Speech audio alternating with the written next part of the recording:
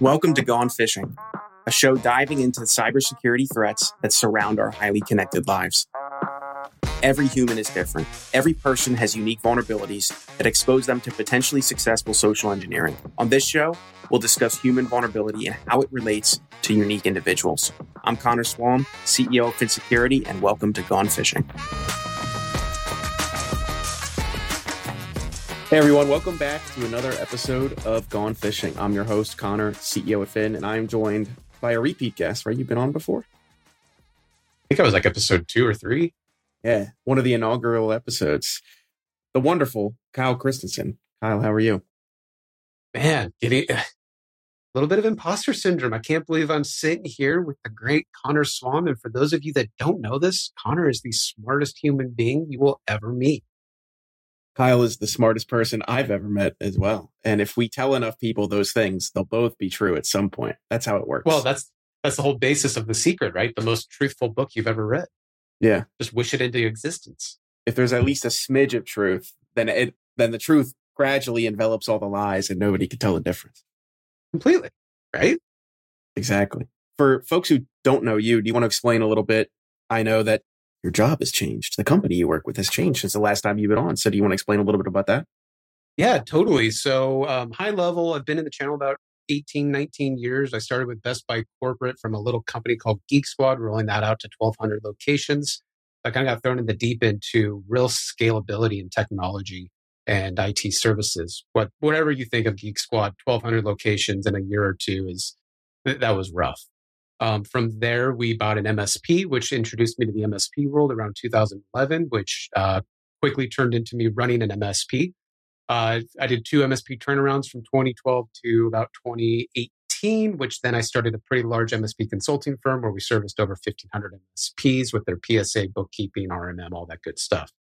I exited in 2022, which led into what I'm now doing with 2 amazing co-founders, Wes Spencer, the cybersecurity expert, and Alex Farling, the guy that's basically written the book on VCIO and QBRs, where we're creating an MSP platform called Empath. We actually go live in a week, where we are looking to upskill and become your MSP in terms of the talent factory.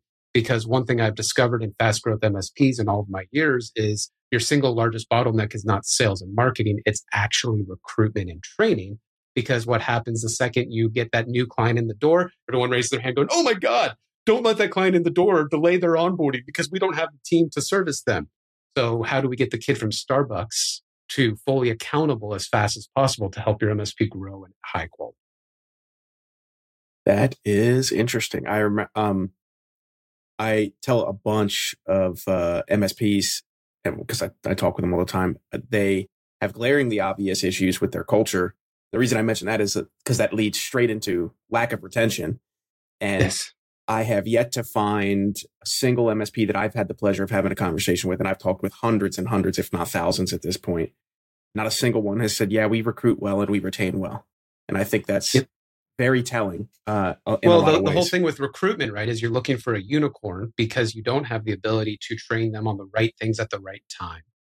And it became this kind of like almost my magnum opus, like they're almost like this is like my swan song a little bit, in the sense that for an MSP to truly be scalable and sustainable, yeah, you have to recognize your team is eventually going to walk out the door because we're college football teams. We can't pay like Microsoft. We can't pay like Oracle. We can't pay like these big guys, and nor should we be that desperate ex-boyfriend, to use a fun analogy, and say, oh my God, don't leave me, right? We should congratulate them that we got them to the next stage in their career and have the next guy on deck or girl on deck to take on that next adventure of the tier 1, 2, 3, even being the owner of your MSP, which we can get into later. But a lot of us don't get into succession planning and sell our MSPs because we haven't trained anybody to man the helm.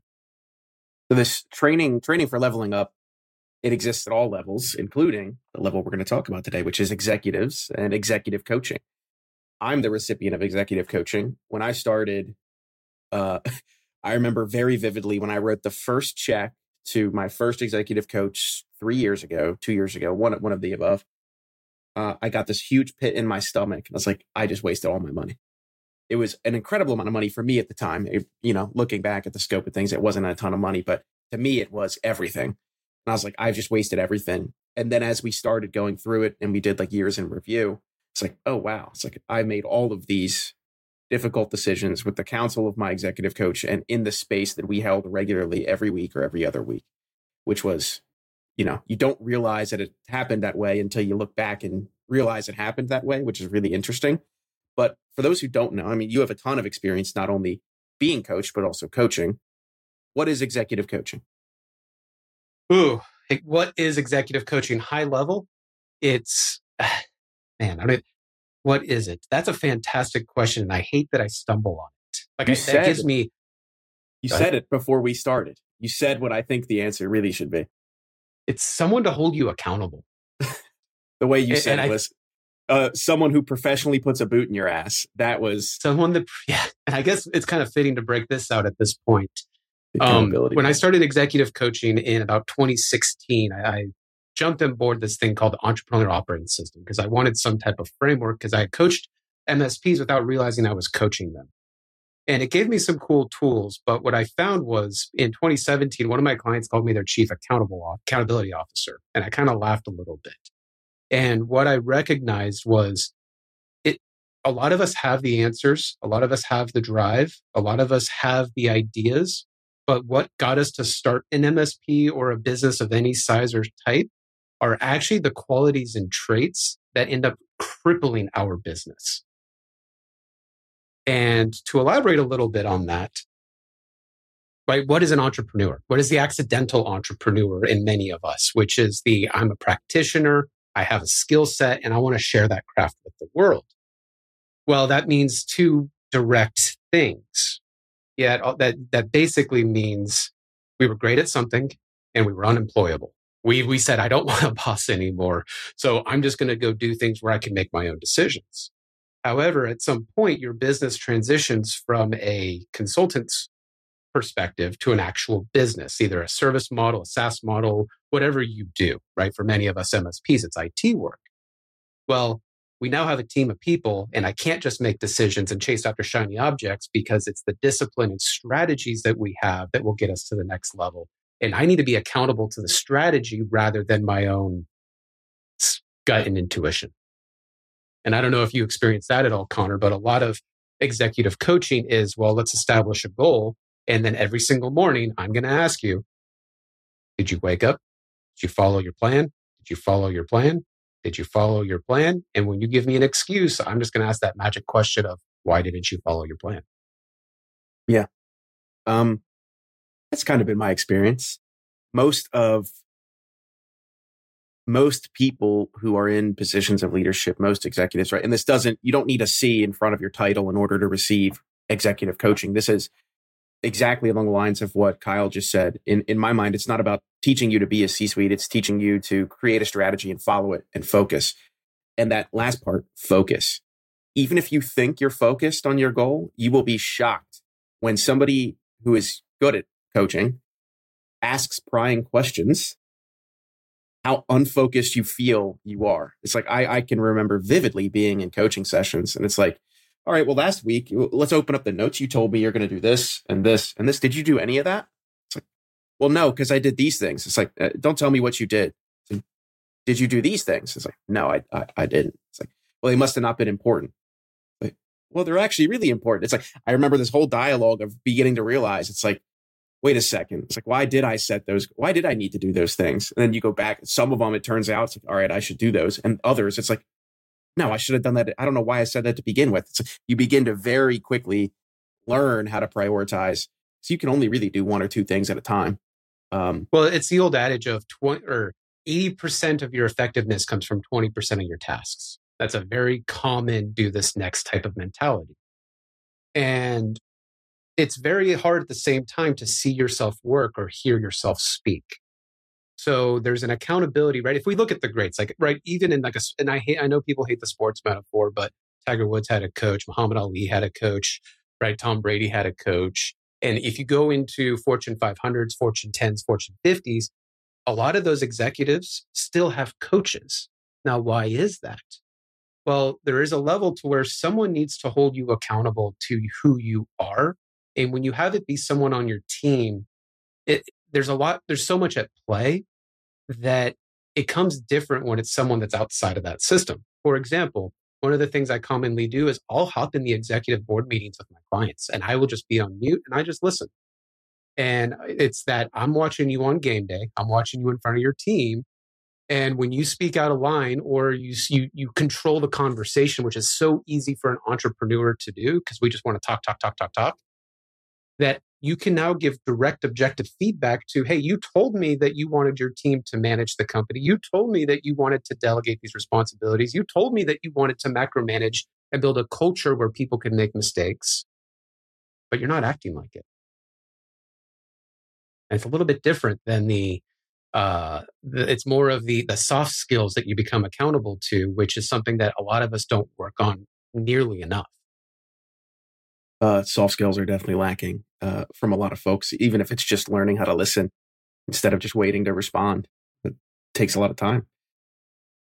One thing that I do with my clients all the time, and at this point, I'm privileged to have coached over 100 MSPs. I just crossed my 500th quarterly board meeting, actually, where I make them on a piece of paper write WAIT on every single, and or I'll put it on a sticky note right in front of them as I facilitate, because I'll facilitate so that they can participate.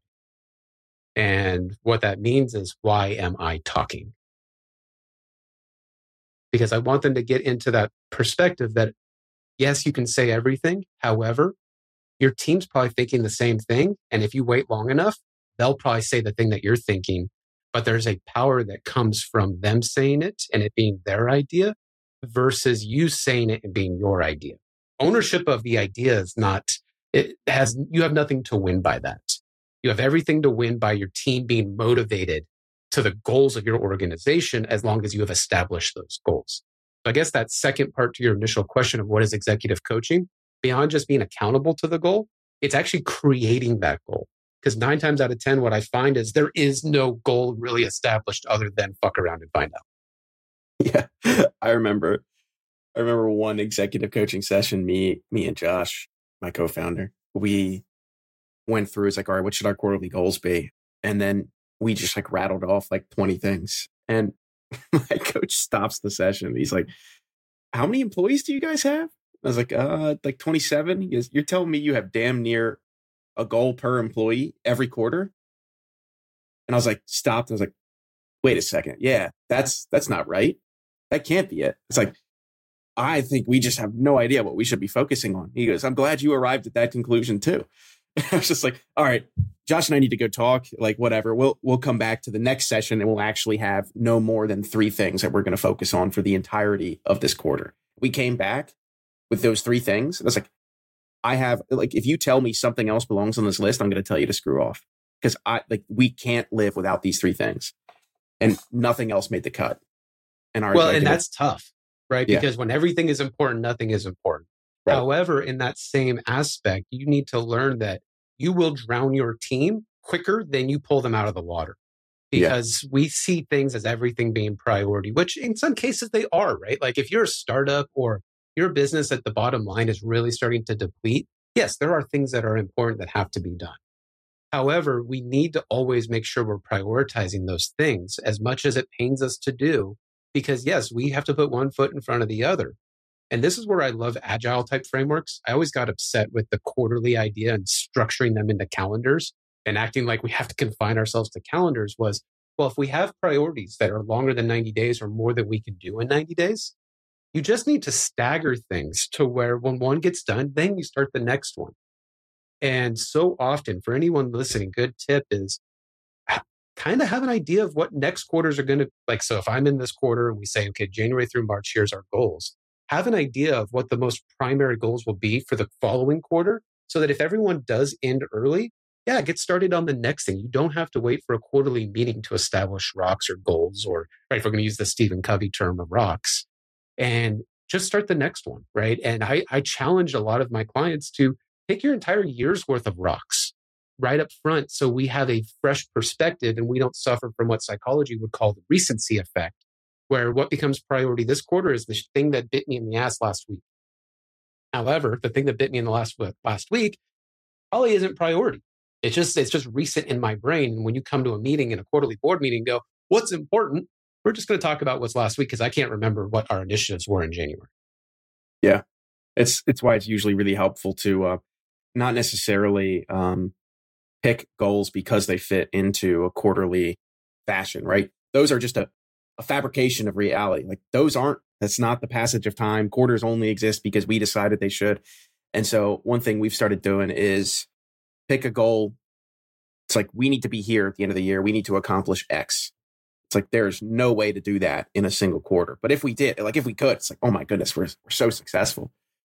But then you just break it down into chunks. It's like, this is probably reasonable to get done in 3 months. All right. That's the first quarter of the goal that we're going to set for the company overall. Well, and that's having a shared goal. But I think that's the other thing is so often I see these vertically focused or business unit focused initiatives that have not a single component that adds to the objective of the business. For example, I'll see these MSPs saying, hey, we need to improve our bottom line as a business objective. But then I'll see them go spend a bunch of money on operational maturity and that they'll invest money into it.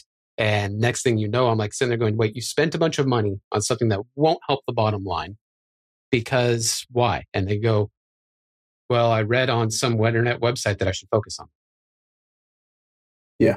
And I'm like, oh, okay, I totally agree. 1% improvement in service delivery is something that you should eventually work on. But isn't the company goal to hit 12% net profit this year and you were at 8% net profit last year? Yeah. That conversation is important. Like you mentioned, it's a prioritization problem sometimes. Usually is. Now, that being said, being focused on that large overhead goal, I think a lot of us are afraid of financial outcomes. And I say that very generalistically, and I know that might be tough, but some entrepreneurs, because we start as consultants, we don't think about the financial returns of our business as a goal marker. And I can tell you right now, having been the MSP that I grew very fast, as well as coaching some MSPs that have done something like 10 million organic growth in a single year. If you don't have those financial goals, then you have no way of actually reverse engineering, like you mentioned, those quarterly road markers to say, are we on track or off track? Right. And then all those people have to distill down what that actually means. True. If you could give everyone listening and watching one more piece of advice or one last thing, what would you suggest that be? Ooh.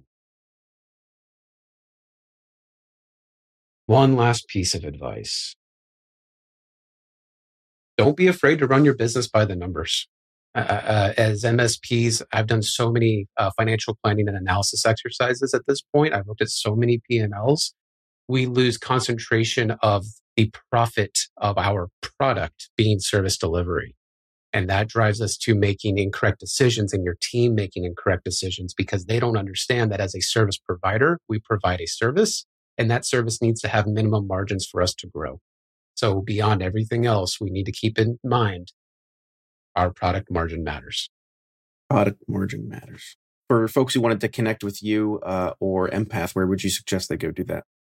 At two great places. One of the big things, big fan of LinkedIn. I don't shut up on that thing. So linkedin.com, I'm Kyle CHX, I think is my profile handle. And then empathmsp.com to go see the education stuff that we're bringing to the community.